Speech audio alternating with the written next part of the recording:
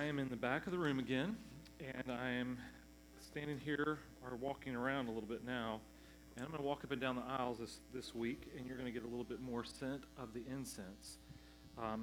I was talking to someone last week, and they said, we really need to teach you how to swing that like Catholic priests swing it. And I was like, no, I don't need to know that. We're not using it for that reason. So somebody tell me, what's one of the reasons, can anybody remember this psalm right here that's on the screen that says, let my prayer be counted as incense before you, and the lifting up of my hands as that of the evening sacrifice? The idea is that when the scriptures talk about incense and prayer, they rise before the Lord, and there's something aromatic about that. Let's look at the next one. It says, and when he had taken the scroll, the 4 living creatures and the 24 elders fell down before the Lamb, each holding a harp and golden bowls full of incense, which are the prayers of the saints. Beverly, I'm sorry. She's got her nose covered. And I want to remind you, this is hypoallergenic, so I know it can be strong. Beverly, I'm sorry. Yes, it's still smoke, right? So it shouldn't create allergy issues. But the idea is that even in the picture of Revelation, these angels, and I'm not so sure if that is another term for messenger, but they are going to be standing there before the throne with these bowls of incense representing the prayers of the saints. So there's one more passage in Revelation 8 that reads, and another angel came and stood at the altar with a golden censer, and he was given much incense to offer with the prayers of all the saints on the golden altar before the throne. So I would say if we're adverse to these things around us today, that even when we get into heaven, one of the things that's going to happen is the angels, or there's going to be messengers that actually have censers, something similar like this, that is going to be containing incense that's burning, representing the prayers of the saints. And so this morning, that's why we have this. And oh my, I put a lot in there, didn't I? Somebody else was giving me, they were talking as I was lighting this out there. They said, so how much training did you have? I said, none. Obviously, I've overdone it.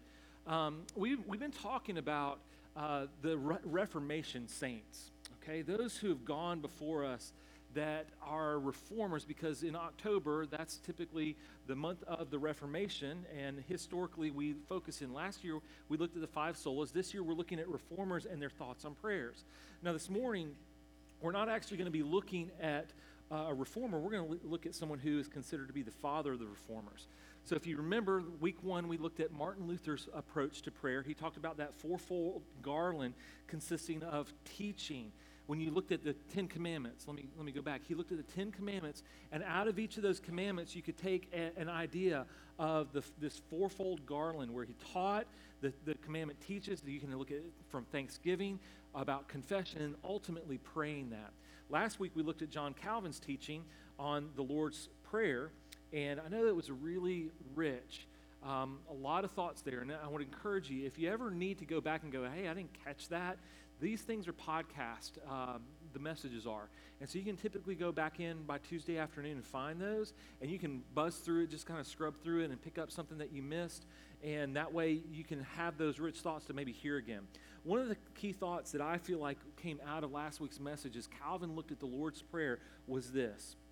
Prayer is about discovering who God is, how he will enact his will, and how we will enjoy him doing that.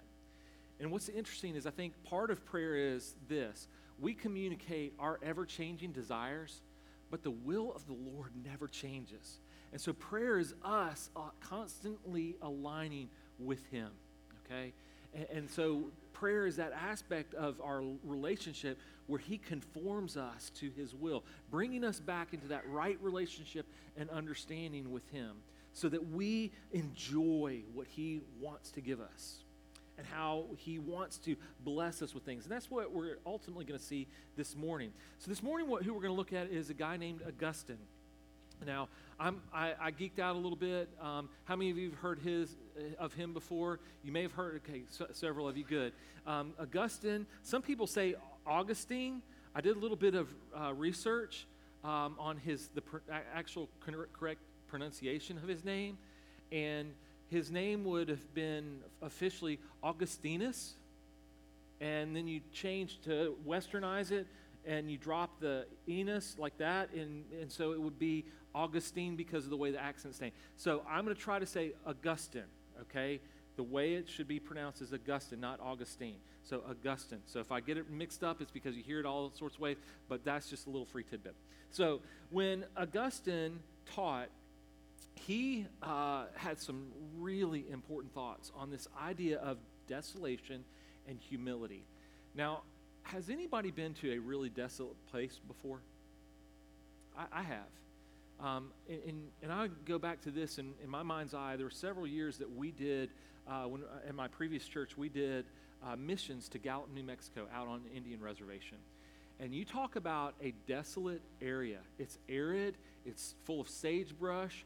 The roads are actually this incredibly red dirt that when it rains and you walk through it, the dirt doesn't just stay on the bottom of your foot. It like cakes out into a big platform. It's almost like you have snowshoes on by the time you keep walking. Way to go, Dad. So proud of you, Mitchell. Everybody's looking. We might as well address him, give him accolades for doing what Dad ought to do, right? Brag on him later, Brian. Okay, you tell him. You go, man. And it was just a desolate place. They didn't have, this is crazy to me, they did not even have running water in America, okay? They had cisterns they would collect water in, and that would provide water for them in their homes, which meant they didn't have facility use, okay? There was still outhouses they would have to dig and then redig and relocate. Desolate. It's a place where there is a deep sense of wanting, and that's what Augustine really focuses on. Now, Augustine was alive. He was an archbishop or a bishop of Hippo, which is a city in North Africa. He was a Roman citizen that had moved over to North Africa and in the 5th century. And one of the things I want us to do to start with, and I'll just give you a little bit of background. So he is considered to be, because of his early time period, he's not a reformer, but the father of the reformers. A lot of the reformers took his teaching, and he wrote extensively in theology. They took his teaching, especially on the doctrine of sin, and looked at the doctrine of predestination as well.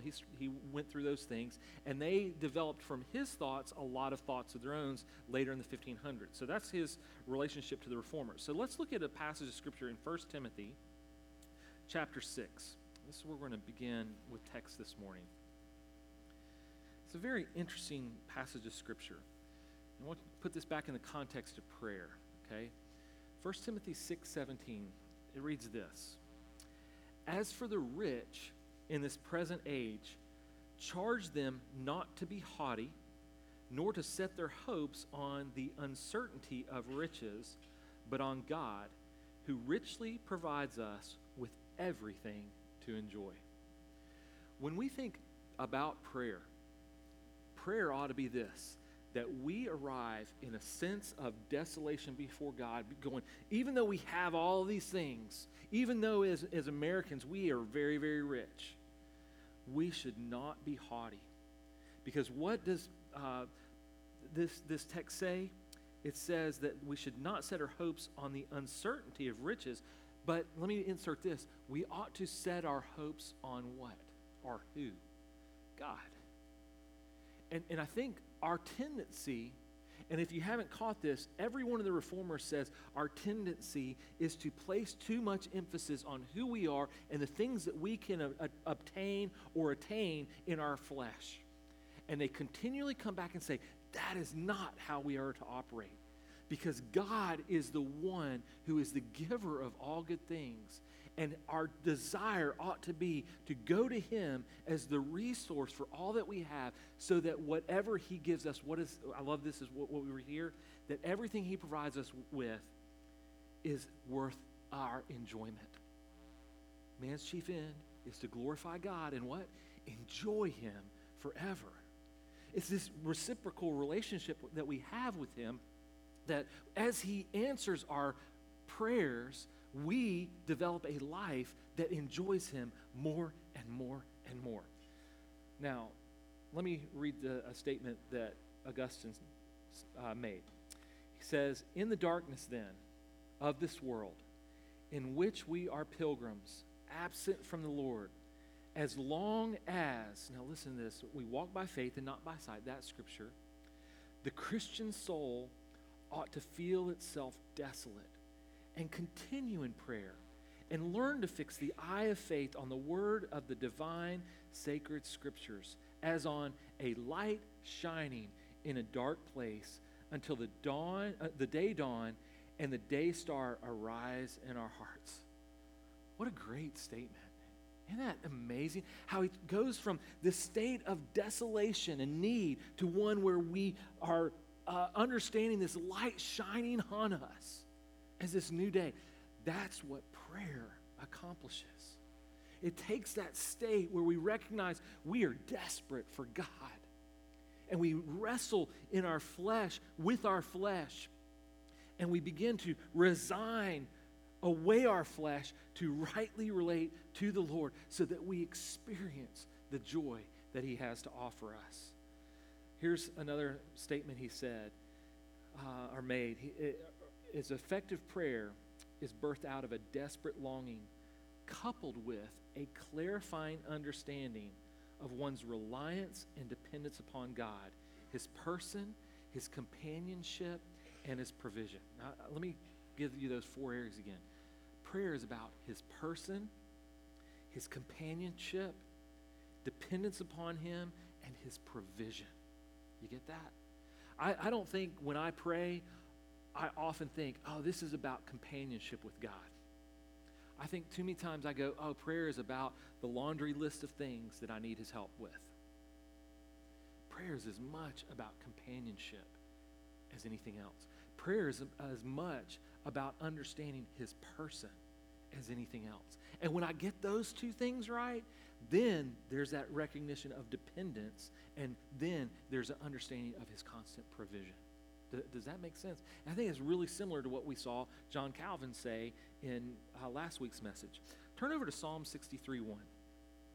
We're going to hit just a couple Psalms real quickly. I think these are some good things for us to remember. Psalm 63:1. Now think about those four areas. His person, His companionship, our dependence, and His provision as we read this. Psalm 63:1. O God, You are my God. Earnestly I seek You. My soul thirsts for You. My flesh faints for You as in a dry and weary land where there is no water. And let's read verse 2. So I have looked upon You in the sanctuary, beholding Your power and glory. Because Your steadfast love is better than life, my lips will praise You. So I'll bless You as long as I live. In Your name I will lift up my hands. Do you hear that cry of a desolate psalmist who says, the Lord is the one who satisfies? And that's what Augustine is referencing. Tim Keller writes of this. If you have embraced, actually I'm ahead right here. He says this: if you have embraced Augustine's first principle of prayer, you have realized that comforts and rewards and pleasures in themselves give only fleeting excitement, and that if you rest your heart in them, they will bring you less enduring happiness. Isn't that a convicting statement? That if we rest our hopes on anything other than the Lord, they're not enduring. They're going to be fleeting. Look at Psalm 24:7.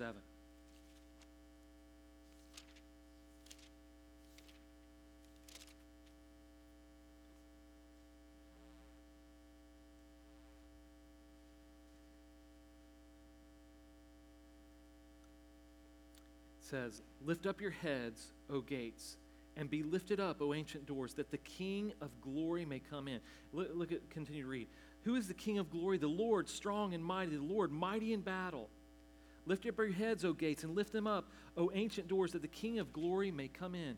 Who is this King of glory? The Lord of hosts. He is the King of glory. What an incredible statement that when we recognize who this King of glory is, that we would build a relationship that is dependent upon Him, that He would come in and have rule and reign over us.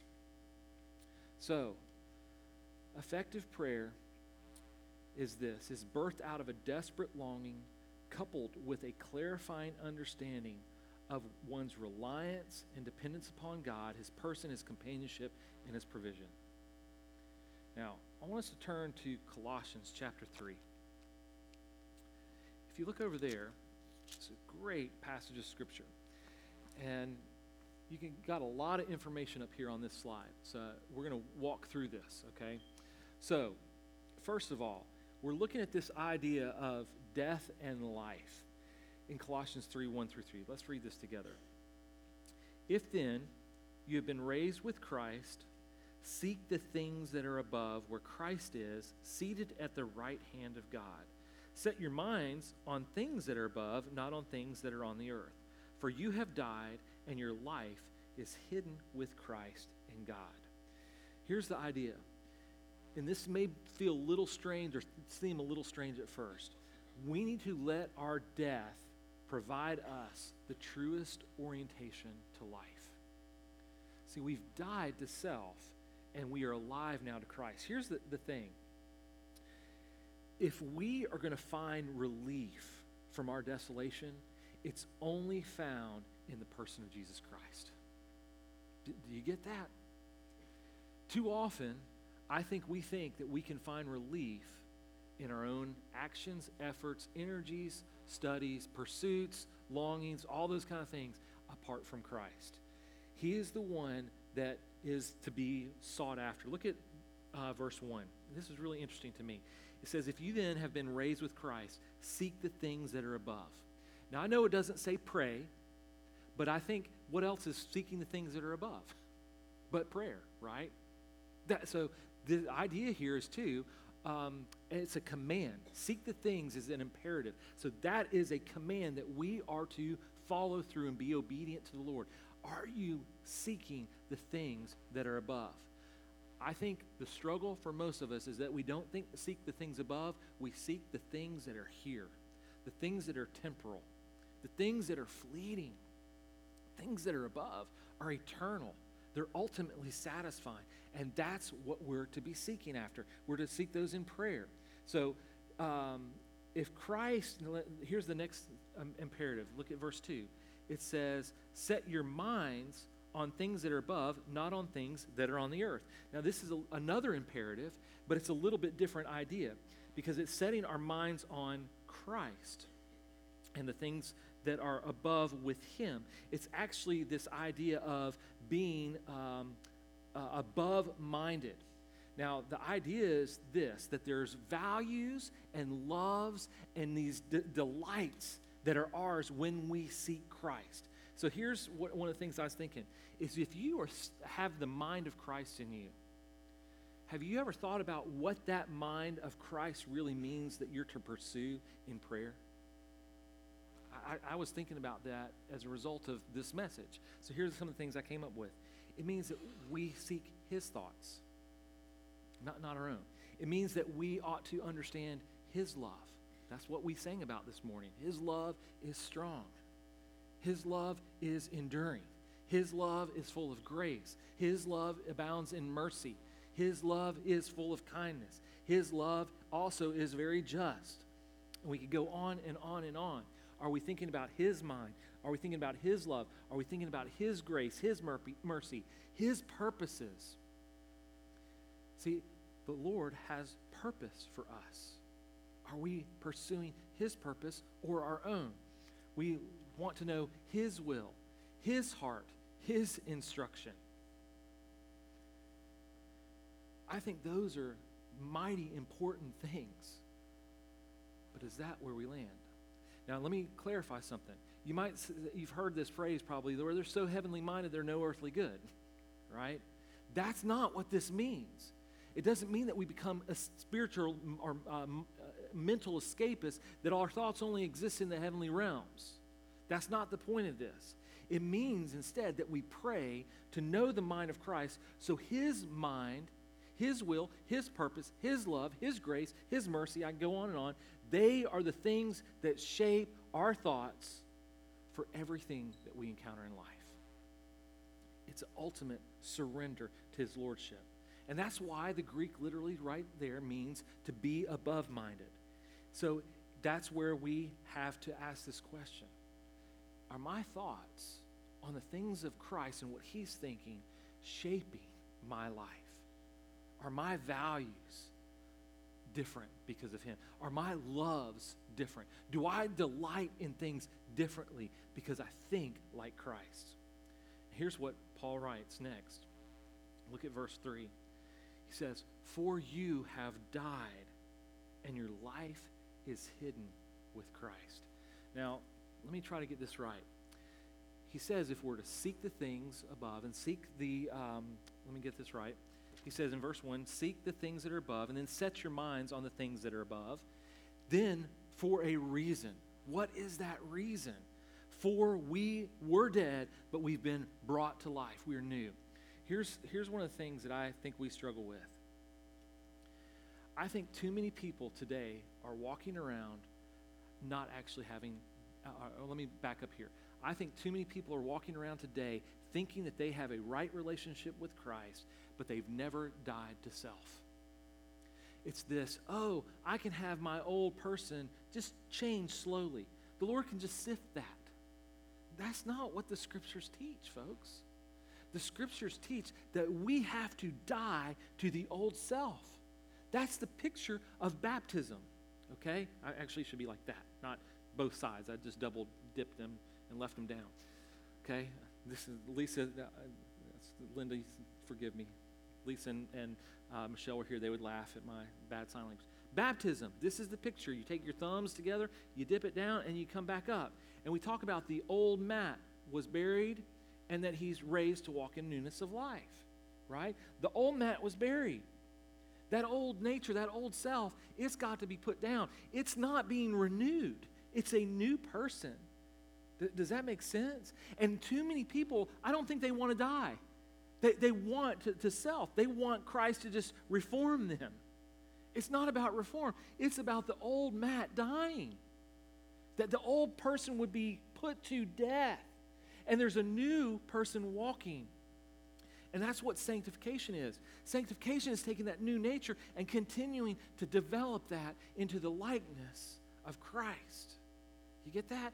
And if we haven't made that, or you haven't made that exchange from death to life, you can't expect your prayers and your life to be different when the old man is all still invested.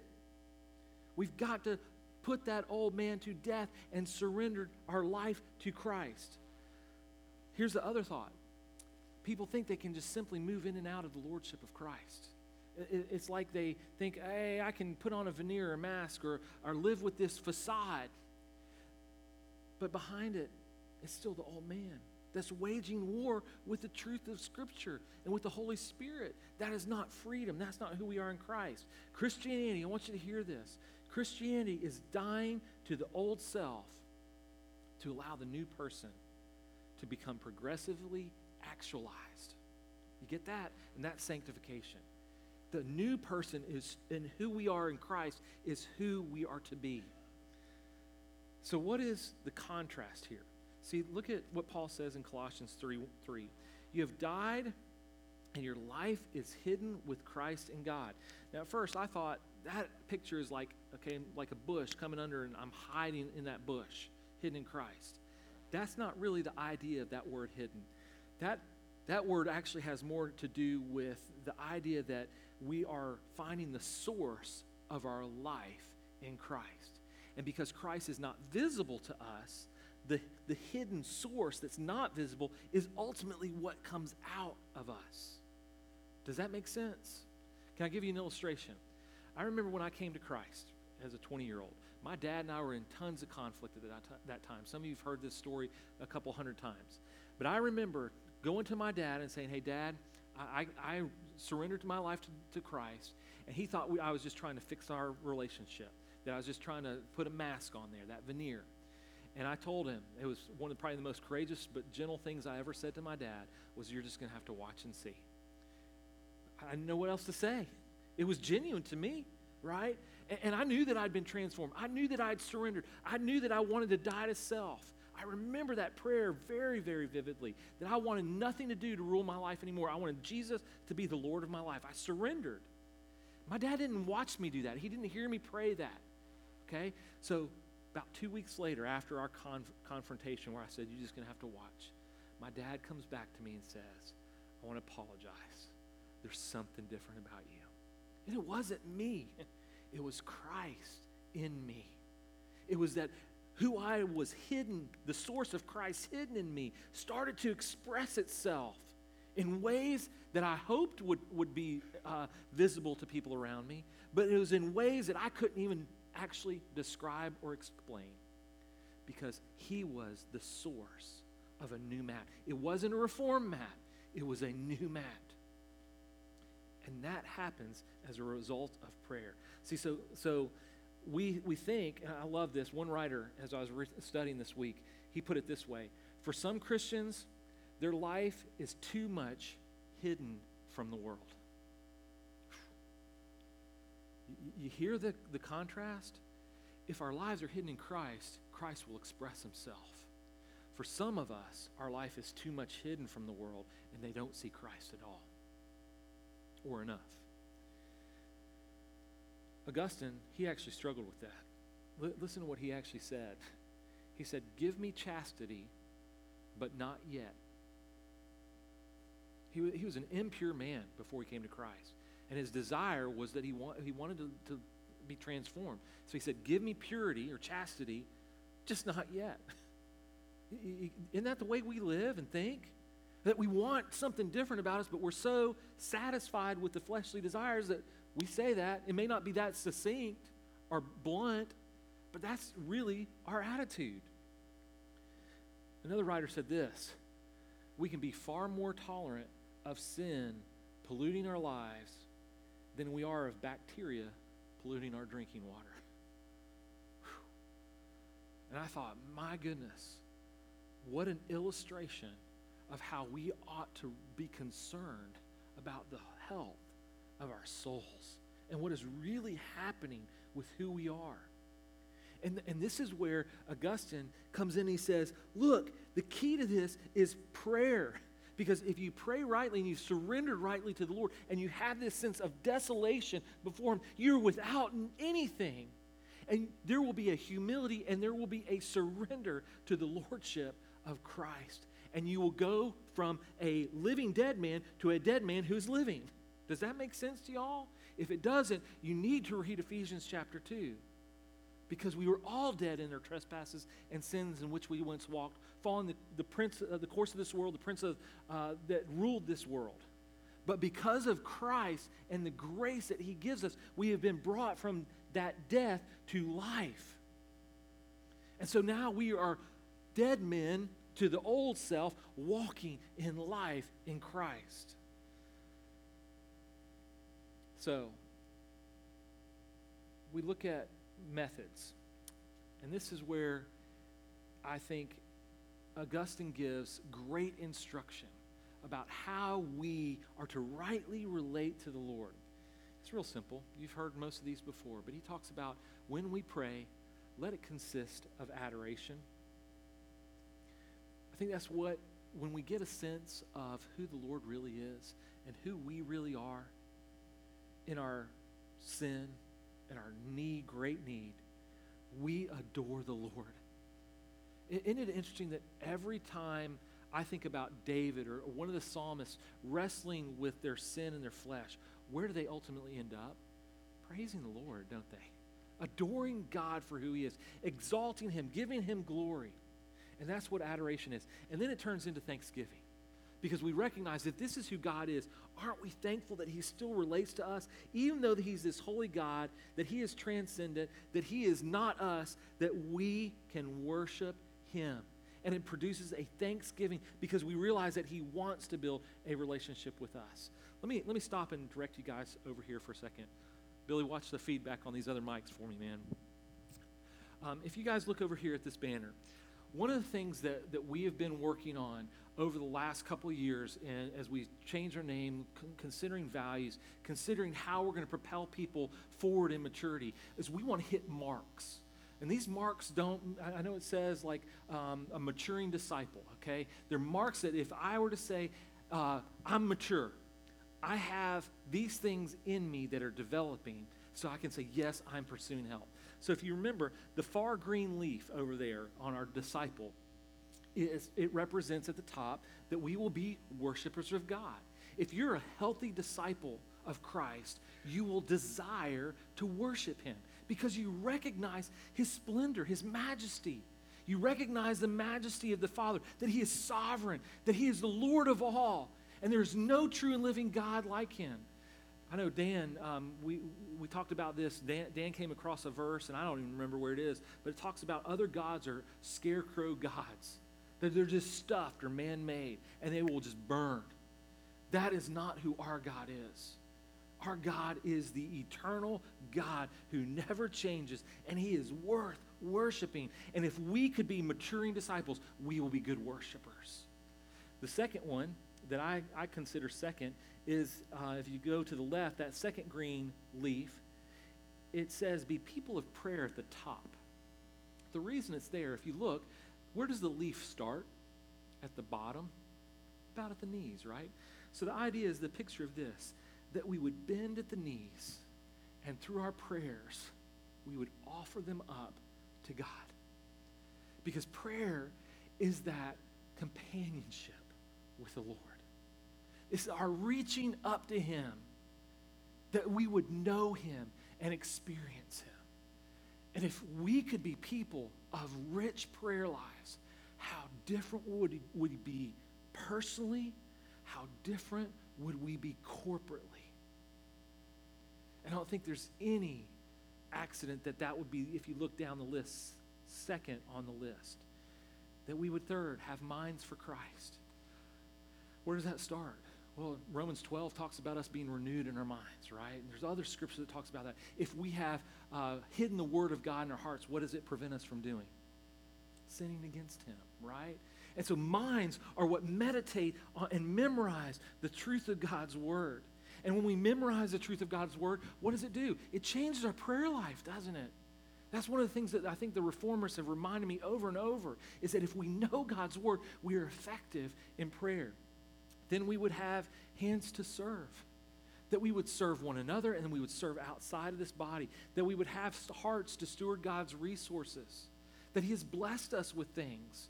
Sometimes those are spiritual gifts. Sometimes those are things that are talents. That we would just serve God with our resources. And then lastly, that we would have feet to go. That we would be people that share the good news of Jesus Christ with others. Can I brag on our students for a second? Y'all mind me taking a moment? It won't be long. Wednesday night, we had 22 students, I think, something like that. I think that's the right number, something like that, that came in here to our church on Wednesday night, dressed up in great costumes. I mean, they were awesome costumes, actually. And then they went out into a neighborhood in our community and went trick-or-treating. That sounds like no big deal, right? But here's what they did while they were trick-or-treating. We bought 150 light bulbs to canvass that church, and on that light bulb we put a label that had 1 John 1:7 on it that talks about Jesus being the light. I know it's cheesy, but Scripture's still Scripture, is truth, right? And we told them that if they would go up to these houses and take turns, trick or treat, thanks. Now because you've blessed us, we want to bless you and give you a light bulb. And just have a presence evangelism. Here's what I shared with them when we got back. I said, guys, you don't know what will happen with that simple light bulb and that verse of Scripture. Because you have planted a seed that God can water whenever they read that. Because the power of Scripture and the power of what the Holy Spirit does with Scripture can't be stopped, can it? It's up to him to woo them and draw them. And we've put that in their hands. And I don't know what he'll do, but we got back and we debriefed. In every group, I think except for one, we had 4 groups. So 3 of the 4 groups had someone say no. So they had to deal with some kind of rejection. But they also learned this, how to be confident to do a simple thing, to share the gospel. They had feet to go and share. And I'm so proud of what they did and the attitudes with which they did it. Because I know this, going in, my daughter was like, Dad, I don't get this. I'm not trying to pick on you, Juliana. I get it, okay? For a seventh grade mind and perspective, they don't understand that concept. Afterwards, she brought a friend, and afterwards, they were like, that was pretty cool. Her friend's the one who got the no. How about that? We get a visitor here at trick-or-treat, and they get the rejection. So Juliana comes along and ministers to a friend and helps the whole scenario. It's really cool. So serving one another in that. It was a great, great exercise. And that was not just the youth. That's you guys as adults, because the youth didn't pay for those bulbs.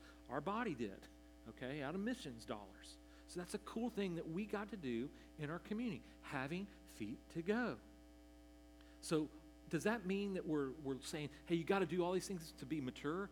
No, but these are things that God has called us to, that they're just helping us say, we are pursuing these things to be healthy. Now, I want to go back to the topic of prayer. How do we continue to be people of prayer? Well, I think Augustine gets it. The methods that we pursue with adoration, with thanksgiving, with petition. Why do you think I asked that we have a fall retreat this coming weekend, that you guys pray for these students? Because as you petition the Lord in prayer, He responds, and He will hear our prayers, and He will work in the lives of our people. The last one is confession. That if we confess our sins, He is faithful and just to forgive us our sins and to cleanse us from all unrighteousness. What a great promise. Confession is essential. If you've never confessed your sins to someone, and especially to the Lord, but I think there's a dual nature to that. When we confess, there is freedom. There's cleansing that comes, especially when you confess to someone who is non-judgmental, that says, I still love you, and I know that God is working in you, and that confession shows His work in you because you've humbled yourself to do that, and it's going to be interesting and a joy to watch the Lord continue to work in you as He cleanses you in that sin that you've confessed. It's an amazing thing. Now, let me share this, because I think this is a great piece of what Augustine gives us in prayer. He lastly says this: pray in dark times. And let me clarify something. I know it may seem self-expressive or self-evident. He's not talking about praying in dark places, okay? It doesn't matter if it's light or dark. He's saying pray in dark times. Here's what he identified. He said Jesus had these moments. Think about that. You remember when Jesus had dark moments of prayer? Not in the dark moments where He was alone, He was struggling with what He was facing. Especially I think about the Garden of Gethsemane. In that moment, I think there were others, and He experienced dark times. And here's what He said. Jesus asked both for deliverance and the ability to endure by submission to God's plan.